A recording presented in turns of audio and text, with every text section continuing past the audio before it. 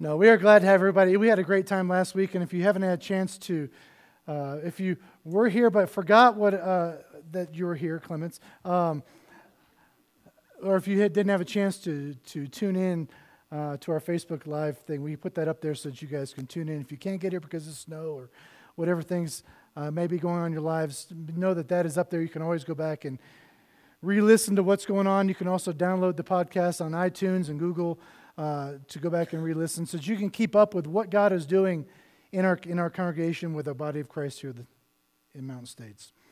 I'm glad for each and every one of you. I really am. I pray for you regularly. As Dave said, if you do have a prayer request or you have a need that's within your family, please fill out that Connect card that's in the bulletin and turn it in, because we get a copy of that each and every week that goes out to all the deacons and leadership within our church so we can know how better to pray for one another and to lift you up in prayer and to encourage you as the body of Christ.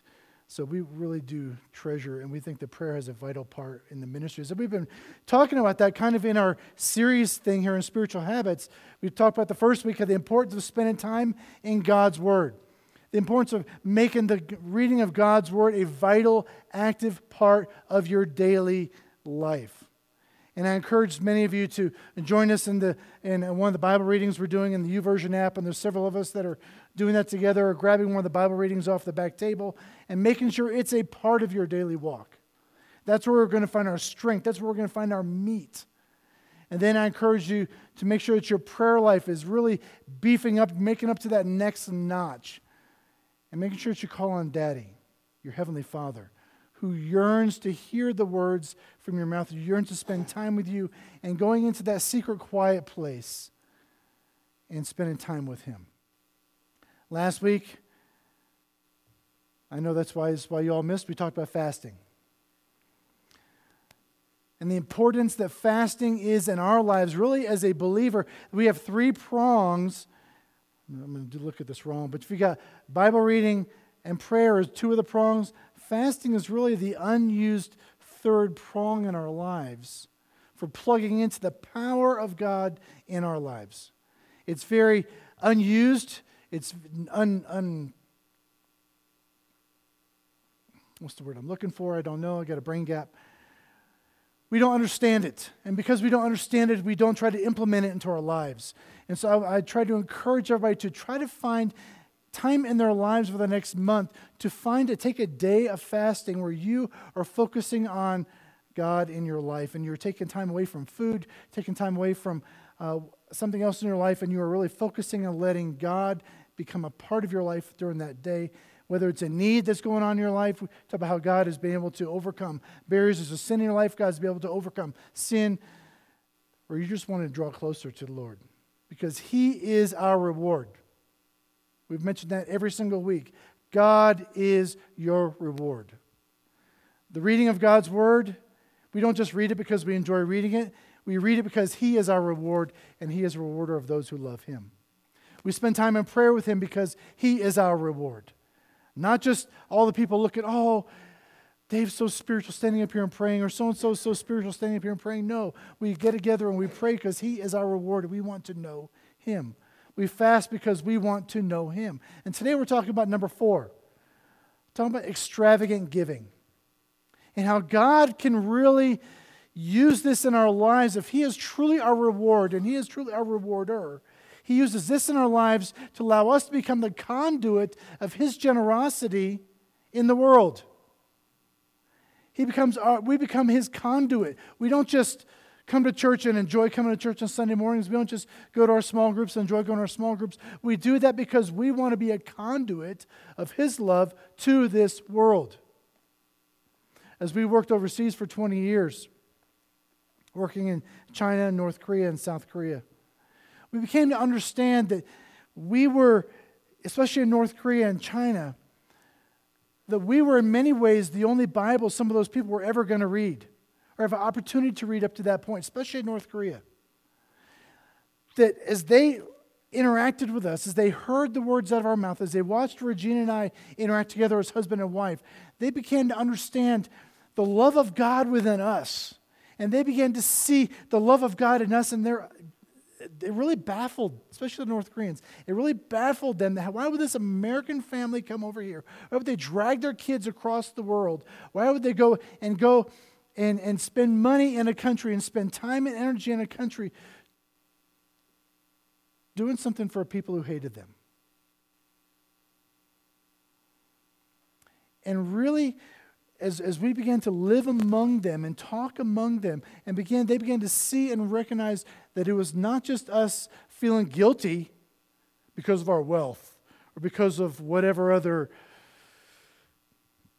crime that we wanted to feel guilty about. We came over there to invest in them.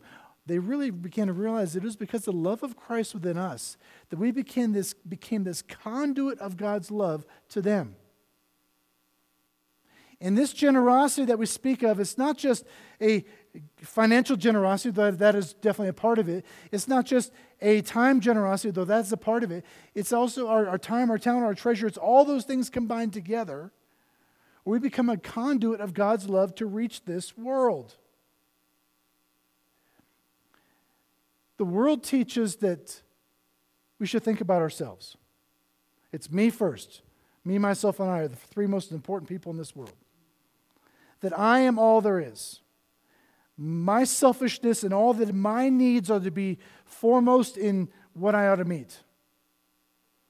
We're taught that from the time we're very young. It becomes a part of us from the time we're very young. As Miss Stephanie's got a new baby back here. That baby is crying, feed me, change me, change me. 1 in the morning, 2 in the morning, 3 in the morning. Every hour on the hour, feed me, change me.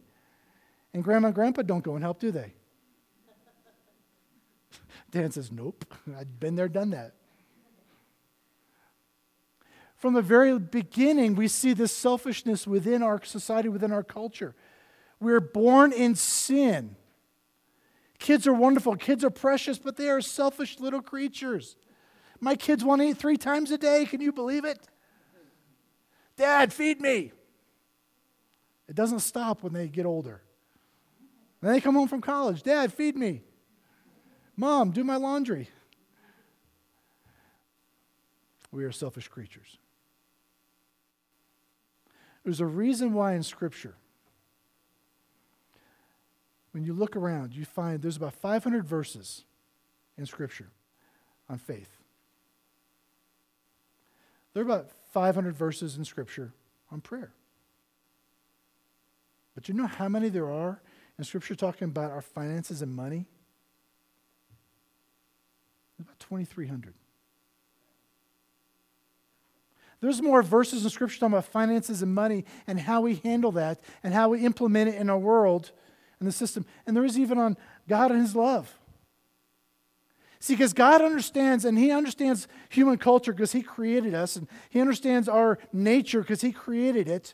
He understands the sin nature because He created Satan who brought it into our lives, right? Not God's ideal, not His perfect will for us, but it's now here and He understands it. He understands what drives us, and He understands that it's selfishness. And we want to hoard every little bit that we have and keep it just for myself. Instead of allowing ourselves and being open and generous and giving of ourselves to others, we want to keep it all to ourselves. Money and possessions control us. And contrary to popular opinion, which, have you ever heard that? Contrary to popular opinion. Popular opinion is often wrong, isn't it? Generosity is not evil. Generosity is not optional. For our life and for us, generosity is not optional. If you are a child of God, made in the image of God, it is not optional. Think back to Genesis chapter 3, the fall of man. Adam and Eve ate of that wonderful fruit on the tree, fell in sin. What did God do? At that moment, He gave His Son. At that moment, He gave His Son. For God so loved the world that He gave His one and only Son, that whoever believes in Him should not perish, but have everlasting life. That's the first verse that many of us ever learned in Sunday school or Awanas or VBS. That verse is stuck with us all throughout our whole lives. We learn that. It's ingrained in us. But it goes back. It's not just in John 3:16. Jesus didn't just say it in the Gospel of John. God said it back in Genesis chapter 3. I will give my son. I'm giving my son because of you and your selfishness. See, God extravagantly gave to His creation, to us, so that we might enjoy that relationship with Him again. And we are made in His image, and that extravagant giving, that extravagant generosity is such a part of His nature, it should also be a part of our nature. It should also be a part of who we are as children of God, reclaiming that nature again. 2 Corinthians 8:7 says, since you excel in so many ways, Paul is talking to the Corinthian church, in your faith, your gifted speakers, your knowledge, your enthusiasm, your love from us. Kind of sounds like us, right? Because we excel in our faith, our gifted speakers, our knowledge of His Word, our enthusiasm. Paul says, I want you to also excel in the gracious act of giving. Now, he was taking up an offering for Israel. He was taking up an offering for some needs that were there. But he says, don't ignore this one aspect of your walk with Christ. Don't ignore this. Yes, you have great knowledge of who God is. You have some great speakers who can expound on God's Word, and they can stand up here and they look good and they smell good and they are all that. You have an enthusiasm to get out there and reach your community for Christ. But don't deny the act of giving. That is also a part of who we should be. So let's take a look at that this morning as we look at this idea of extravagant generosity. Matthew chapter 6. Let's look at these acts of righteousness. I'm going to go back and read verses 1 through 4 first and then jump down to the text for this first point. Jesus is saying here in Matthew chapter 6, verses 1 through 4. He says, beware of practicing your righteousness before other people in order to be seen by them. For you will have no reward from your Father who is in heaven. For when you give to the needy, sound no trumpet before you, as the hypocrites do in synagogues and in streets, that you may be praised by others. Truly I say to you, they have received their reward. But when you give to the needy, do not let your left hand know what your right hand is doing, so that your giving may be done in secret. And look at this. And your Father who sees in secret will reward you. What's our reward for giving? What's our reward for being faithful in our giving? What's our reward for being generous people? God. God is our reward.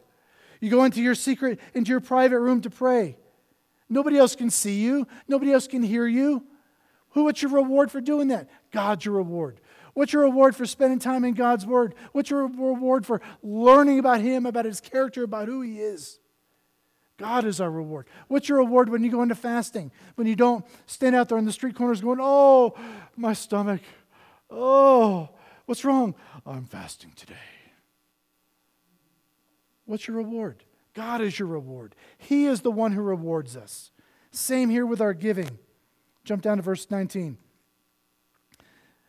He says, do not lay up for yourselves treasures on earth where moth and rust destroy and where thieves break in and steal. But lay up for yourselves treasures in heaven where neither moth nor rust destroy, where thieves do not break in and steal. For where your treasure is, there your heart will be also. You ever gone back and looked at your checkbook or your bank statement and you look at some of the frivolous stuff that we've bought? You ever been ashamed of some of the frivolous stuff you bought? I have. I look back at, why did I waste $3 on those cheeseburgers? Why did I spend my money on that? Why did I go to this place and spend? I know my car's got to get down the road, but what, does it really have to look that good to spend $25 on a car wash? I've never spent $25 on a car wash, just want you to know that. My kids want to charge me $25 when they wash my car. But you ever gone back and you looked seriously at your bank statement or your credit card statement, and you're going, did I really need that? Because where we spend our money, where we invest our treasure, that is where we are going to invest our hearts. Let me say that again. Where you invest your money, where you invest your treasure, that is where you are investing your heart.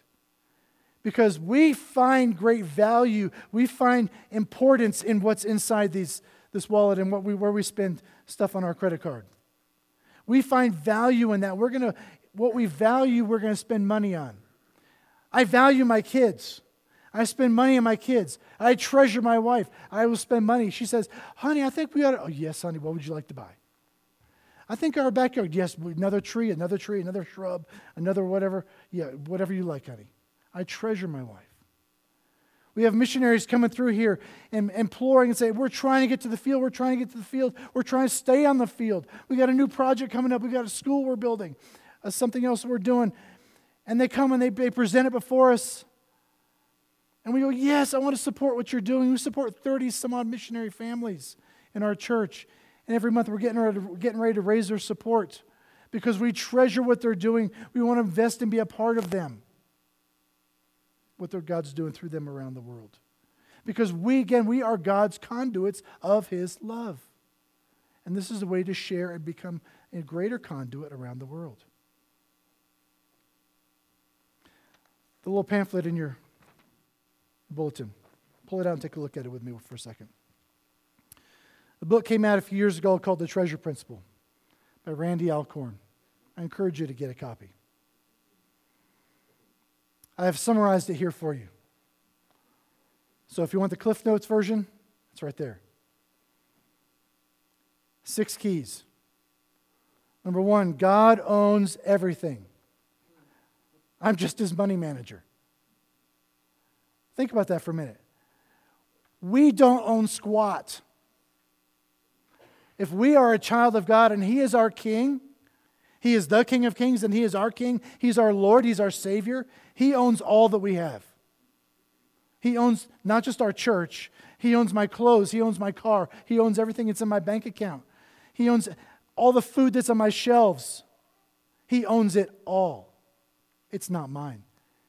I have been given opportunity to manage it for Him, to get it out to the world. Number 2, my heart always goes where I put God's money. Watch what happens when you reallocate your money from temporal things to eternal things. Think about that. Our missionaries here, I pray for our missionaries because I give to our missionaries. And we're involved, we're invested in their lives, and I email them on a regular basis because I'm invested in what they're doing. I'm engaged in their ministries, even though they may be in Nicaragua or El Salvador or Argentina or the Middle East or Africa or Asia. We're engaged in them, and they're important to us because I'm giving to them.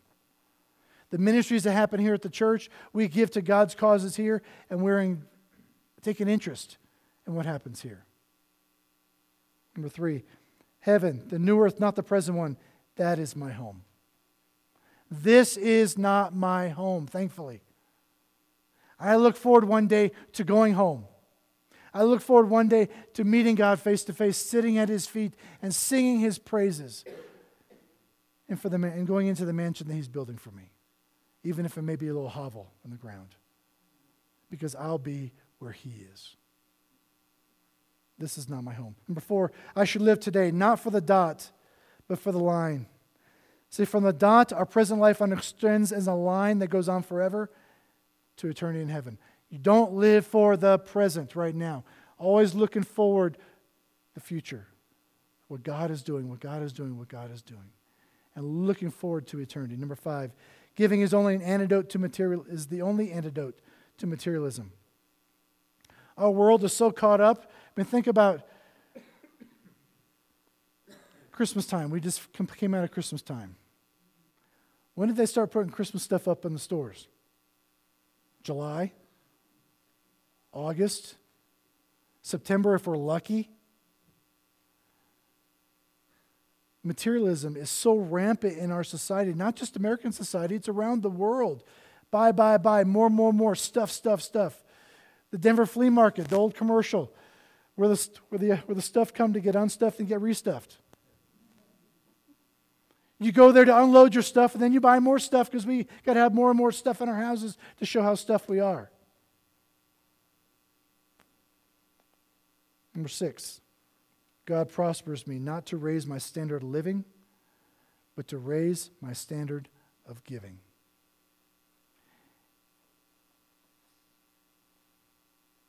All these companies that have been touted recently for they're giving these $1,000 bonuses to all their employees. Imagine if each and every one of those employees had an eternal kingdom mindset and said, God has blessed me with this $1,000, not to be spent on myself, but so I can turn around and use it in His kingdom. How many millions of dollars would that be that could go into God's kingdom around the world, what He is doing and the impact He's wanting to make in our communities around the world if we didn't just think about ourselves? See, He might be blessing you right now, giving you a better job, giving you a raise. He blesses us so that we can increase our standard of giving to give it out, so we can give of ourselves to more and more people in our communities around the world. He doesn't just bless us so that we can go out and buy something new. He doesn't just bless us so that we can add another 5 pounds to our waistline. He doesn't just bless us so that we can breathe easy. He blesses you so that you can be a blessing. Grasp that today. That's the treasure principle. I want to encourage you to go get that book, read it, and learn these principles. Remember, God's first act of righteousness was giving His Son to us. He gave His Son to us. It didn't appear until about 2,000 years ago. But the act of giving took place in Genesis 3. We are called little Christ, Christians, little Christ, followers of Christ. And if we are made in God's image, giving of ourselves should be of first importance as well. Psalm 37 verse 21 says, "The wicked borrow and never repay, but the godly are generous givers." Proverbs 21 says, "Some people are always greedy for more, but the godly love to give." Does this exemplify you today? As a child of God, is this you?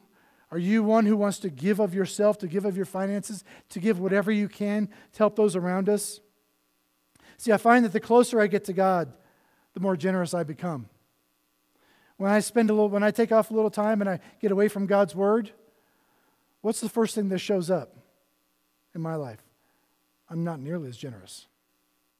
I don't give nearly as much. When I'm in God's Word and I'm spending time in His Word and I'm spending time in prayer with Him, I don't look at my paycheck and go, okay, I made this much this week, move that decimal place, and that's what I'm giving in the offering this week. It becomes not an issue at all to round it up and round it up and round it up. Because 10% is just the suggestion.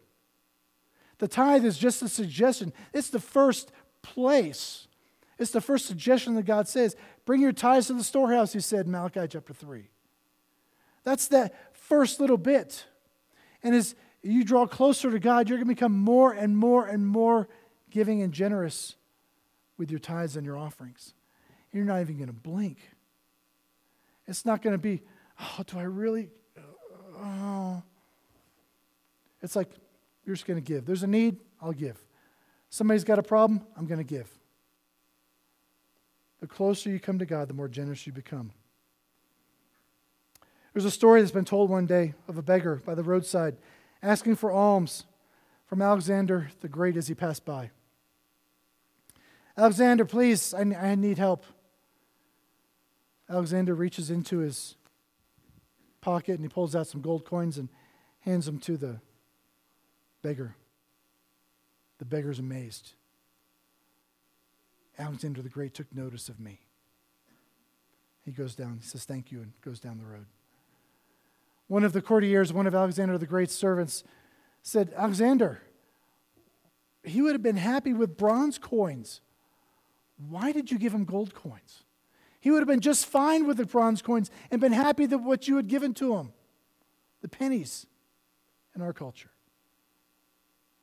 Alexander the Great says, you're right. He would have been happy with bronze coins. They would have suited the beggar's need, but gold coins suited my need.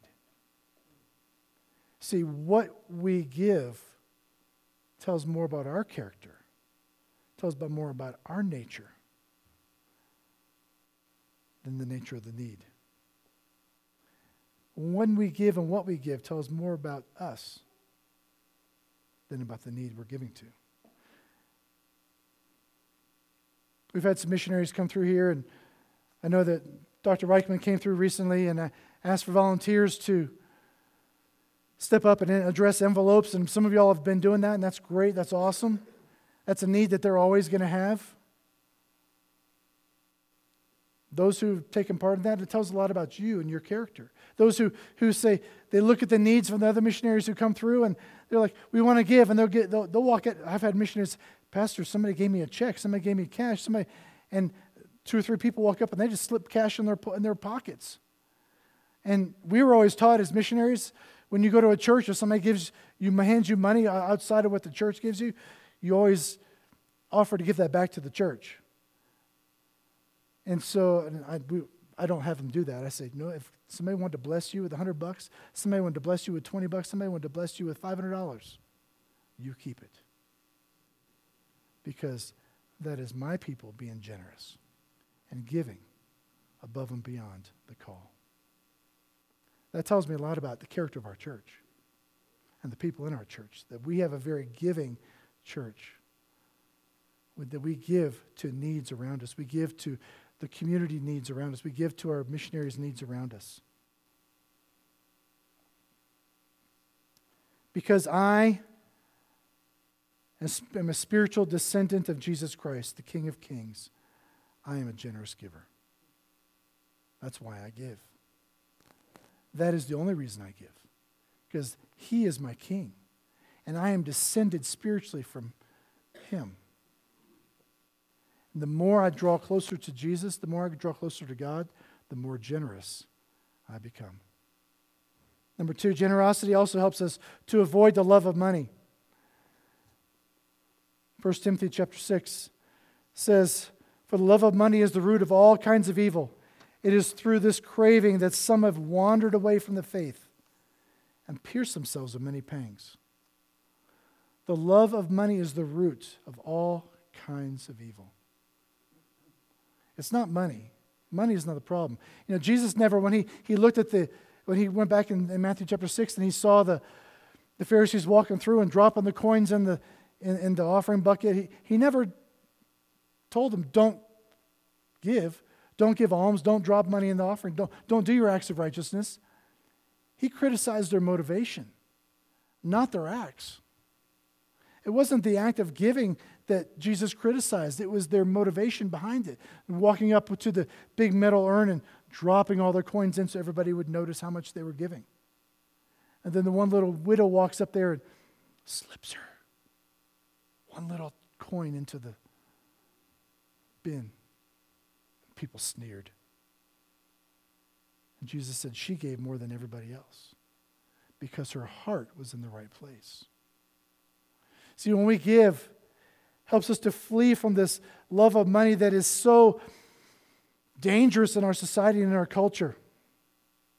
Prosperity theology in many churches teaches that we give so that we can get from God. Teaches us to live now as kings instead of servants of the Most High. That God wants us all to be healthy and wealthy. Not in Scripture. Nowhere in Scripture does it teach that. He teaches us to give so that we can get in the future, not now. He teaches us to give and to lay up our treasures in heaven, because that's where our true reward is with Him. When we were working in North Korea, as you know, we put up these wind turbines in North Korea, helped to set up the first commercial wind farm. None of us on our team had extra money laying around. We didn't have 10,000, 20,000, 100,000. We didn't have $1 million laying around.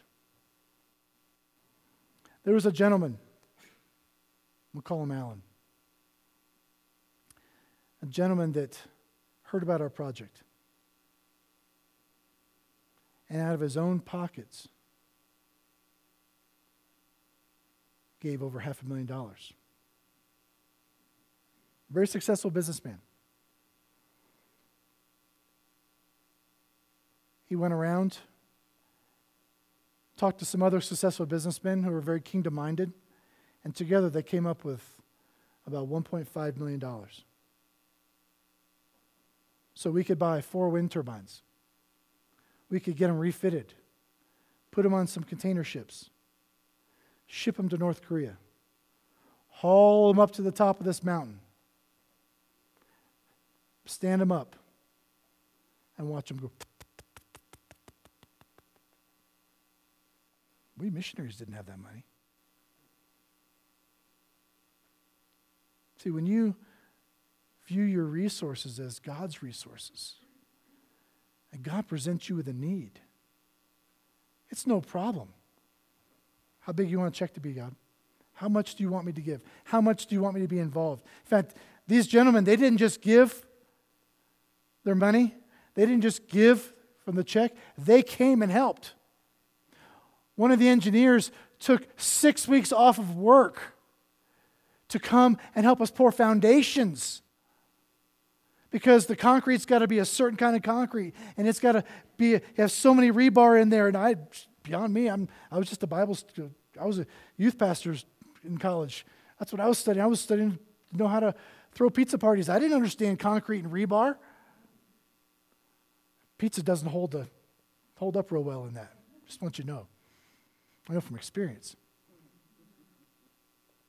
These engineers came over there and they gave of their time and their energy and their vacation time to come and pour into us and the concrete. They poured the concrete into us so that we could put these turbines up. The owners of the company came and they toured around and they wanted to see, they wanted to examine. They began to pray for us and they became active parts in praying for what God was doing over there to help the people in North Korea. They brought back some of our missionaries, put them to work in the fields here in America so they could learn how to maintain the turbines. Because changing oil in a turbine is different than changing oil in a car. They found out. Especially when you're up at 150 feet. Put them to work, paid them a salary, trained them, sent them back. Having a kingdom mindset, giving of themselves. These men, these women, money did not consume them. In fact, one of these men who owns one of the largest crane companies in America, I just read this week, he and his brother, extremely wealthy, their company is extremely successful. They have committed all of the profits for the company to be used in God's service. They're drawing a salary, but as the owners of the company, that's all they get. They are not taking any of the profits from their company. 100% goes back into God's service. Can you imagine the kingdom mindset and how that somebody must have? I look at my life and I'm like, my credit card bill's here, my credit card bill's here. I got all these other little bills going around, medical bills and stuff, and I'm consumed sometimes by these little things. That's one of the reasons why when God deals with money, because we can get so consumed with what's going on in our lives, we forget the kingdom purposes that are out there. We forget what God wants to do with us and through us to be a blessing around the world. And we allow these things to consume us and consume our minds, because when we are consumed with the things of this world, we cannot be consumed with the things of God. I love that Dave Ramsey talks about getting out of debt and staying out of debt. Getting out of debt and staying out of debt. Getting out of debt and staying out of debt. I love that our church is not in debt. At these buildings we're getting ready to put on the ground over here, we paid cash for. This building we bought 2 years ago, we paid cash for, because of the sacrifice of hundreds of people that have come into this church before us. A lot of us are new in the Mountain States. Some are in our church right now, have been around for 30, 40 years. This year, our church is 60 years old. And we are reaping the benefits of those who sacrificed 60 and 50 years ago, who had kingdom mindsets, had kingdom purposes, and realized that they're giving not just for what I can get right here and right now, but they're giving for an eternal purpose, an eternal cause.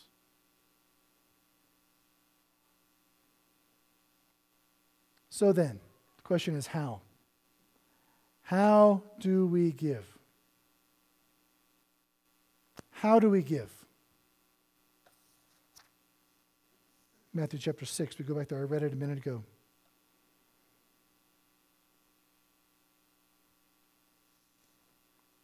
Beware of practicing your righteousness before other people, in order to be seen by them.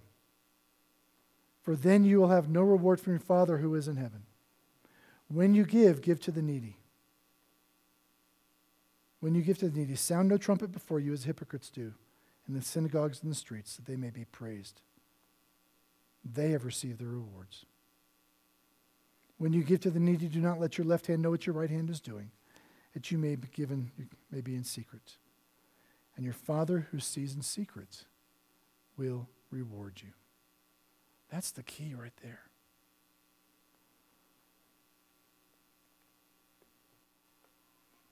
See, the person who thinks the money he makes is meant mainly to increase his comforts on earth is a fool, Jesus says. Wise people know that all their money belongs to God and should be used to show that God and not money is their treasure, their comfort, their joy, and their security. There's no security here. There's temporary peace found here. The real peace, the real joy, the real security is way down there. We have to maintain and keep an eternal mindset on all that we do. We can't be selfish with our time, our talents, or our treasures. We have to always keep an eternal mindset. So how do we give then? Very quickly, let's talk about how not to give. Don't do it for show.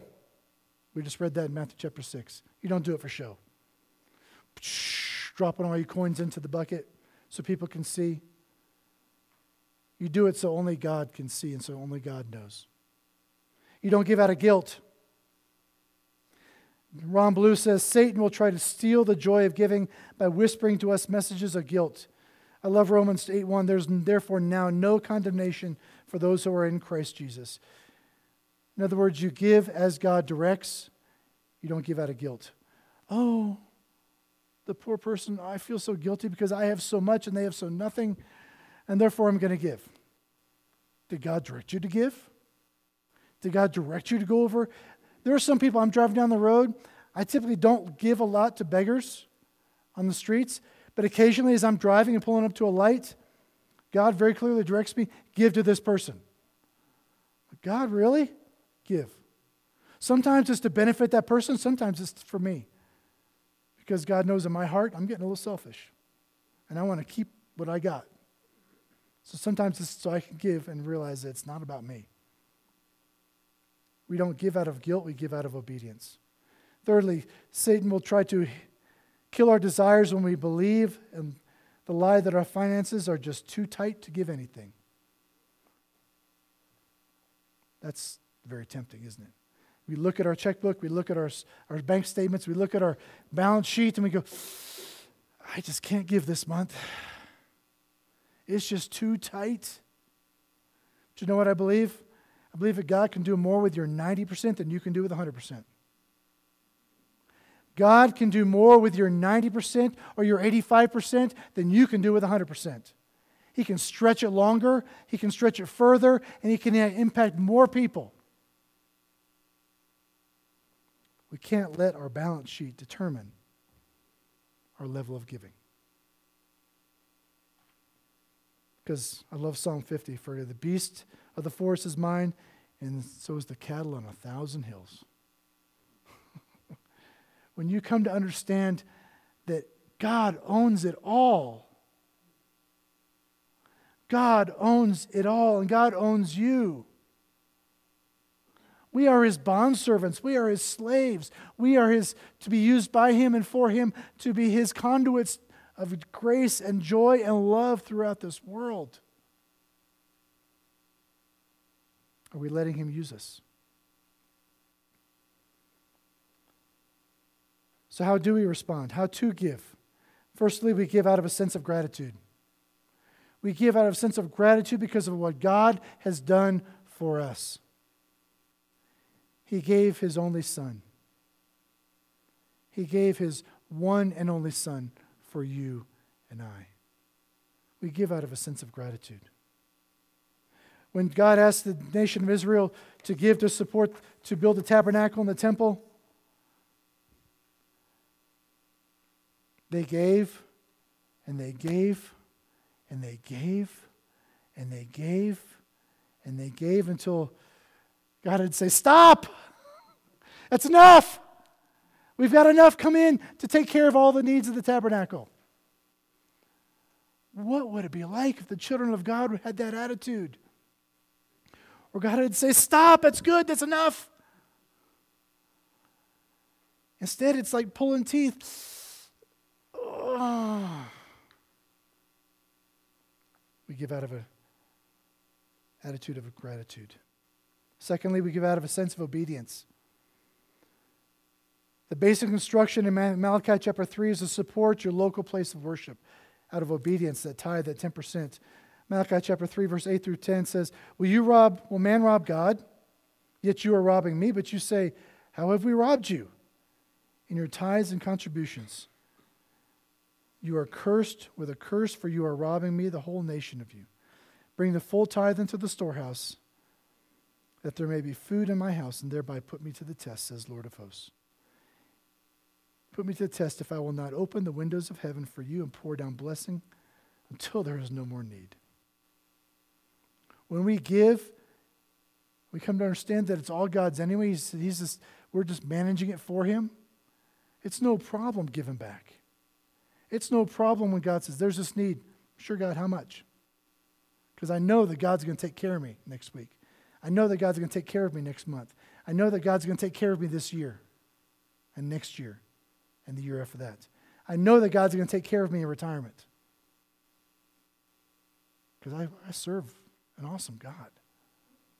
I serve a God who owns the cattle on 1,000 hills. I serve a God who is wealthier than, Jeff Bezos, I think, is the wealthiest person in the world right now. He owns it all. He owns 100% of all the stock and all the companies and all the oil in the ground. He owns every tree. He owns every rock. He owns every planet. He owns us. Will we be obedient to give when He tells us to? Lastly, and I'll close with this, we give out of lifestyle of faith. This should be the one. Yes, we give out of obedience. Yes, we give out of gratitude. But everything we do ought to be a step and a walk in faith. Romans 14:23 says, everything that is not of faith is sin. If I'm giving out of guilt, and it's not of faith, it's a sin. Do you know that you can give and it not be blessed by God? Even if you're giving to a good cause?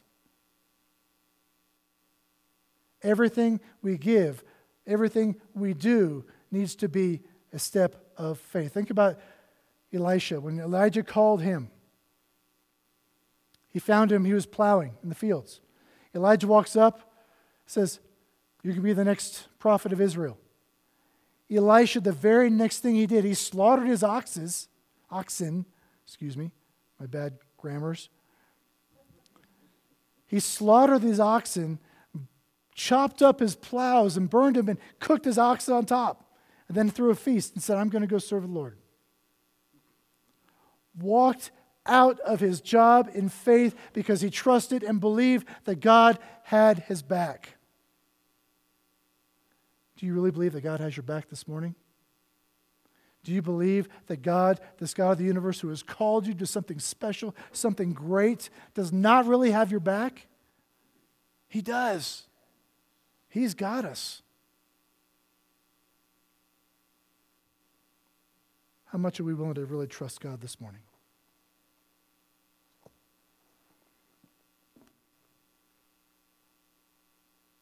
It's a telltale sign. Do our acts of righteousness.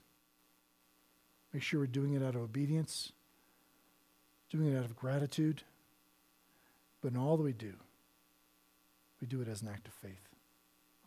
Let's pray. Heavenly Father,